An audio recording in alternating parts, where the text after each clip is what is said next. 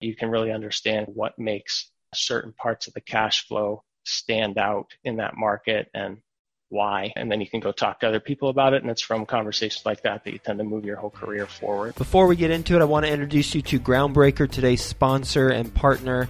They are an all-in-one suite of tools for small to medium-sized real estate syndicators. They've got a special focus on real estate syndicators with 1 million to 100 million assets under management. They help you increase productivity and investor satisfaction by automating fundraising, reporting, and investor relations through elegant and powerful workflows built by syndicators for syndicators. Groundbreaker will help you scale your business without the need to scale your overhead. So they're going to help reduce your costs because of the admin team that won't need to be as large. And they're going to help you reduce your risk of data breach because of the security systems that they have in place. They'll help you increase your revenue by growing your assets under management because you're going to be allowed to focus on the things that are most important, like business growth and operations, not those administrative logistics. And ultimately, they're going to help you elevate your company's brand and professionalism and investor experience because your investors are going to enjoy having this platform with all their information versus however you're currently doing it. 3 things specifically about Groundbreaker I personally like. 1, super easy to use from an investor standpoint and from a general partner standpoint. 2, it allows investors and general partners to fund electronically, meaning that a limited partner can complete their entire subscription and funding cycle without leaving the platform. And on the general partnership side, for distributions, you can set it up so that you can trigger bulk ACH payments within the platform. And then last thing I really like about Groundbreaker is it's cost effective. It's healthy to the bottom line.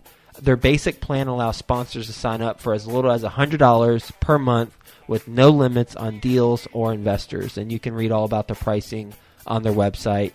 Speaking of their website, it is groundbreaker.co/Joe, J-O-E.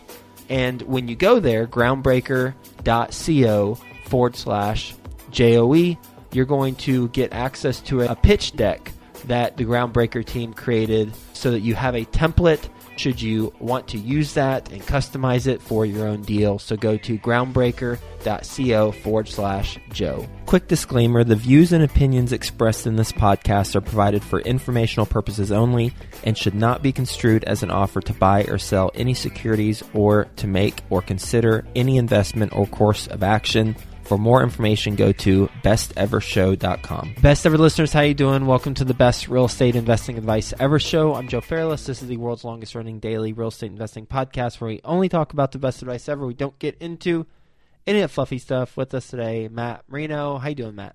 I'm doing well, thanks. How are you? I am doing well and looking forward to our conversation. Matt is the co-founder of Tower Hunt, which is an online network of commercial real estate deal makers. We'll get into the specifics in a bit. He has 15 years of real estate background, and he's located in Boston, Massachusetts. So with that being said, Matt, you want to give the Best Ever listeners a little bit more about your background and your current focus? Yes, sir. I want to first thank you for having me on. I spent from 2011 to 2017, I was at a capital markets firm called Eastdil Secured. I was located in Boston. They tend to function in gateway markets like Boston, New York, DC, San Francisco, Los Angeles. And I started there as a very junior team member and ended up kind of at the mid-level before I left to start Tower Hunt. And in the process, I underwrote $11 billion worth of closed transaction volume and had the opportunity to work on a couple of cornerstone transactions in that market. And by the time I left, I was more focused on some internal projects where the firm was trying to build some proprietary technology to take advantage of a lot of the deal data that they aggregated. So that allowed me to cut my teeth a little bit in technology and how software gets built, which is something I've always had a passion for, and ended up leaving the company in 2017 and co-founded Tower Hunt. And we're working on a network for commercial real estate deal makers. And the goal is really to kind of quantify somebody's relevance in a way that you can't do at a place like LinkedIn, because relevance in commercial real estate, its power, it allows you to be independent and not rely so much on the brokers in the market and some of the larger parties that tend to control all the information. Keep talking about it, please, and maybe I'll ask some follow-up questions. I just would love to learn more about what exactly this is. Sure. So I hope it'll be a kind of a back and forth because I'd like to learn, and incorporate the things you've done well, but I'll keep coming back to the idea of relevance here. And I'll define relevance as momentum in a market that somebody else cares about. So momentum, what does that mean? So momentum can be deal flow.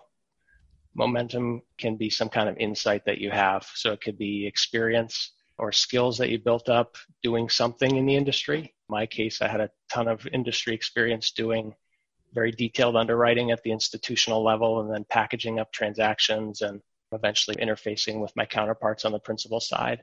Insight can be research that you're doing into a specific pocket of the market, or it can be an isolated data point about something like a development project and what's going on there that others in the market may not know about. So if you have that momentum, then in theory, people who overlap with the market that you're in should want to take your phone call or should want to call you to get information. And it's from that you can aggregate data and kind of corner opportunities that other people don't get to. And I think that's something that you can speak to just as well as I can with the work that you've done in growing your platform and kind of how you go about isolating deals that maybe other people can't get to. That's interesting. What an idea and what an undertaking. Yeah, very difficult. Networks, and especially anything to do in an industry like real estate that's very resistant to change, is a challenging undertaking. So I think first and foremost, you got to be willing to fail and be okay failing and kind of have that comfort that you can take your skills and go do something else if it doesn't work. But this was something that I felt the industry really needed, and I would have regretted not taking the shot at it. So we're going to give it the best we can, and then we're going to see what happens. So I see on your website there's 3 prompts. One is, where do you focus? So these are questions that I imagine the new user who's signing up for this platform would answer. So where do I focus? So in your example, you've got equity sale, debt origination, equity recap, the market, the asset class, and the price point, as well as the deals that you've done. And then how active are you? And it shows a map of where those deals are within a certain location. So if you've done, like, say, Dallas-Fort Worth, if you've done some in Carrollton, done some in Duncanville, wherever, then it's going to have those placed on there. And then who do you work with? So then it helps identify people who you have worked with on previous transactions or other dealings, with the logic being, well, now you've worked with them, so they might be good advisors or partners or colleagues to other people. Is that basically the 3 steps that you would go through as a new user to fill out the information and then gain access to other information that other people fill out? Yeah, the core of the product initially, given that the network is very small, is to provide you with a way to build your resume in real estate. In the same way that you might go to LinkedIn to say where you went to school and a list of companies that you worked at. If you work in the industry, that stuff is a lot less relevant than being able to talk to somebody about the pockets that you're in within a market. So that's a geographic area, like you saw on the page. Typically, that's 1 or more product types. It's typically 1 or more strategies, like on the risk spectrum, like stabilized, transitional, distressed, development deals. Some people have a limit on their deal size. So it's being able to articulate that, and then kind of on a go forward basis as you operate in that market and do deals, it's a way to very simply add the deals that you've done. And then what the system is doing is it's automatically categorizing things against your markets. So the end result is that you have a profile that will quantify what you've done in an area. And that's really kind of the conversation you typically are having, especially as a new investor or a new participant, broker, lender in a market, is you get introduced to somebody and you immediately recite, well, I'm from XYZ company. We're trying to do development deals in the multifamily space between 2 and 10 million on the South Shore of Massachusetts. And you recite that, and then if you're disciplined, you'll follow up on that. But it's all in voice and email, and it gets lost, and there's no way to search it. So fundamentally, we want to start by trying to provide just a really good resume that you can share with people as a leave behind that people can come and search by these extremely detailed criteria to kind of find people and then understand what have you actually done. Did you just say you want to be in this market, or are you in this market? What's the benefit of someone who is not starting out to joining this network? If you're an established operator or an established participant, it depends on where you are within an organization. If you're somebody within an established organization, you have a track record.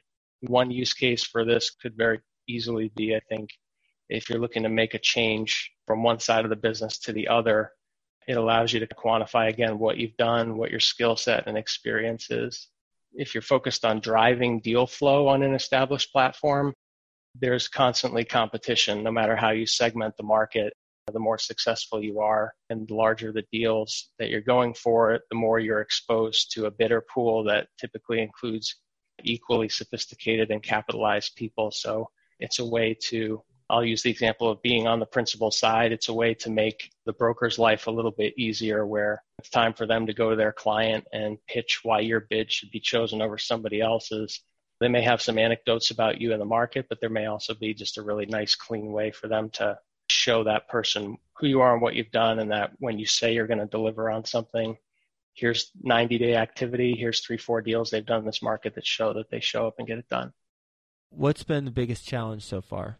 Awareness is a challenge, and the so-called cold start issue of networks generally is a big challenge, where a lot of people at the beginning would visit the site, and in a previous design, we had a search capability right on the front page, and you could go in and people gravitated immediately to this, and they would go in and they would search for a market or a specific segment of a market, and there'd be nobody there, and they'd churn and they wouldn't come back. So trying to understand the challenge that represents, and then trying to provide something with the product that is independent of the size of that network, which kind of brings me back to starting with the notion of a resume in real estate, and something that we're working on currently to kind of flesh this out a little bit further is the idea that this can be a place where you can capture market intel information about things like industry events, tenants in the market, live deals that are anonymously sourced and put into the Tower Hunt network, and then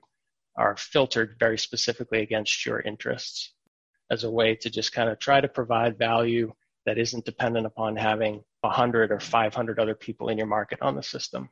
But there's no doubt that's a big challenge to overcome. So you have to be patient, I think, and just really work hard and show up every day. And at the beginning, personally interact with every single user who wants to have a conversation with you and provide feedback. The page that you're looking at right now we're in the process of visually overhauling pretty much the entire product in response to feedback, just because I built it myself at the beginning to get immediate feedback and exposure, and what's there is not as intuitive as it should be. So we're kind of redoing that, and you learn that by talking to people and measuring what's going on. Just in a similar way to how I imagine it works when you're operating your property, is you better have it instrumented so that you can understand who's showing up, why our space is leasing or not, why our expenses moving around or not, and then make adjustments. And that's one of the interesting parallels I've found so far, moving to the software side, is you have to be just as aware of what's going on tactically as you do with real estate stuff. Yeah, I could see its use case for sure, and I do like the examples. Hopefully the examples on the next iteration will still be alive and well, where you've got email after an intro call, after email to a sales broker, leasing broker, and operator, but the before and after. I think you do a good job showing the benefit. And for best ever listeners who do not have this in front of them, an example is a sales broker before you saying, "Hi, so-and-so," following up to see if you have a chance to review information, should be of interest given your nearby holdings. So this is you being a sales broker, I guess. But now you can simply have a link, here's our track record, and explore the recent nearby deal activity. And I could just see this being a differentiator whenever you're reaching out to owners about buying their property directly and establishing that credibility, because it's a third-party source. The question will come up, what verification process, if any, is there of this data, because someone could just be lying their face off. Is there any sort of checks and balances? Yeah, the goal here is to ultimately make something that's equivalent to the algorithm that Google runs to rank your search results, where it's a little bit of a black box, but they run your web page against everybody else's on a number of different variables to figure out how useful and relevant are you. So when it comes to people in real estate and question about, okay, if you spam deals in there that aren't deals you've actually done, I think one way to detect that and to reward the use of the network would be every deal that you put in, you have the opportunity to add participants to the deal. Those could be colleagues of yours within your firm. It can be counterparts on the other side of the deal. It could be the broker in the middle of the deal. And simply by inviting a couple of other or even one other real human being who was part of this deal who doesn't necessarily work with you, I think there's a powerful social verification going on there. So you won't be forced to do it, but I think something that we'll try and experiment with is providing heightened visibility to things where you've verified it against other parties within that transaction. It's a great question, though, because bad data is everywhere. Yeah, just like LinkedIn, right? There's no LinkedIn police that I'm aware of verifying that what you're saying is accurate, but colleagues are going to know who worked with you if that information is accurate or not. So the more people connected together, the more accurate the data would likely be. Yeah, and the notion, too, that markets tend to be, with exceptions like New York, but a lot of markets have known players. And once you've established yourself or spent a significant amount of time, you start to know who the names are, and you probably interacted with some of those people. And so if I allege that I sold a deal to ABC Co. and somebody from that company is added to this deal, and you show up looking at my profile and you know that other person, there's kind of some immediate credibility that's lent to that record versus me just saying I did the deal. Taking a step back, based on your experience, what's your best real estate investing advice ever? I just say the devil is in the details. That's the biggest thing I learned coming from eStill Secured. And the way to make that concrete and applicable is think about the underwriting process that you go through.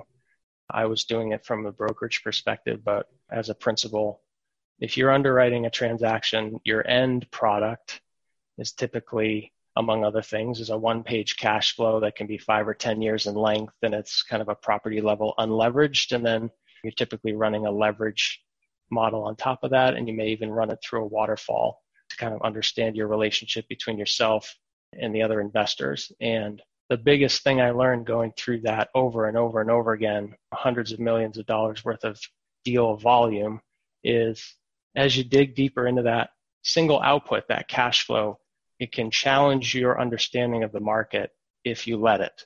And I mean that in a good way, which is to say that some people will take a template, pump a bunch of numbers into it, print it out, and they'll look at the price at the bottom and they'll say, okay, I get this deal, no problem. What I would assert to you is you should really take every line item from the top to the bottom of that cash flow and look at it and ask yourself what it means and why the numbers are moving around within that line item. And what you'll find is you can take any line item on the cash flow, whether it's the top line revenue, whether it's the operating expenses or a single line item in there, or the CapEx coming from TIs and LCs, and you can dive down a rabbit hole with that in a good way, where it forces you, if it's an office asset, for example, it may challenge you to go and make sure that you've walked the space and you've seen the vacancies. Or in a multifamily space, you may need to look at the different vantage points of that building, different sides of the building, and understand why are we driving revenue more so from one space than the other. Is that a reasonable assumption to be making? If somebody blows out of that space and it's vacant, why do we have it down for 3 months? Why shouldn't it be 6 or 9? And so on. And on the operating expense side, why did the historicals show this big variance in 2018? And dig into understanding why that was, or trying to understand what you need to do to execute a business plan around the OpEx that you think you're going to put out of this building. Who do you need to know? How do you need to contract with those people? What are the kinds of things within this asset that can go wrong? It's just a super, to me, fascinating part of the business where it's the same process on every asset as you need to run through that underwriting. And if you're really kind of a student of the business and you're a deal junkie, then that's the area where you can really learn And from that learning comes again back to this topic of relevance, where you can speak with authority after you've underwritten 5, 10, 15 deals in a market. You can really understand what makes certain parts of the cash flow stand out in that market and why. And then you can go talk to other people about it. And it's from conversations like that you tend to move your whole career forward. We're going to do a lightning round. You ready for the best ever lightning round?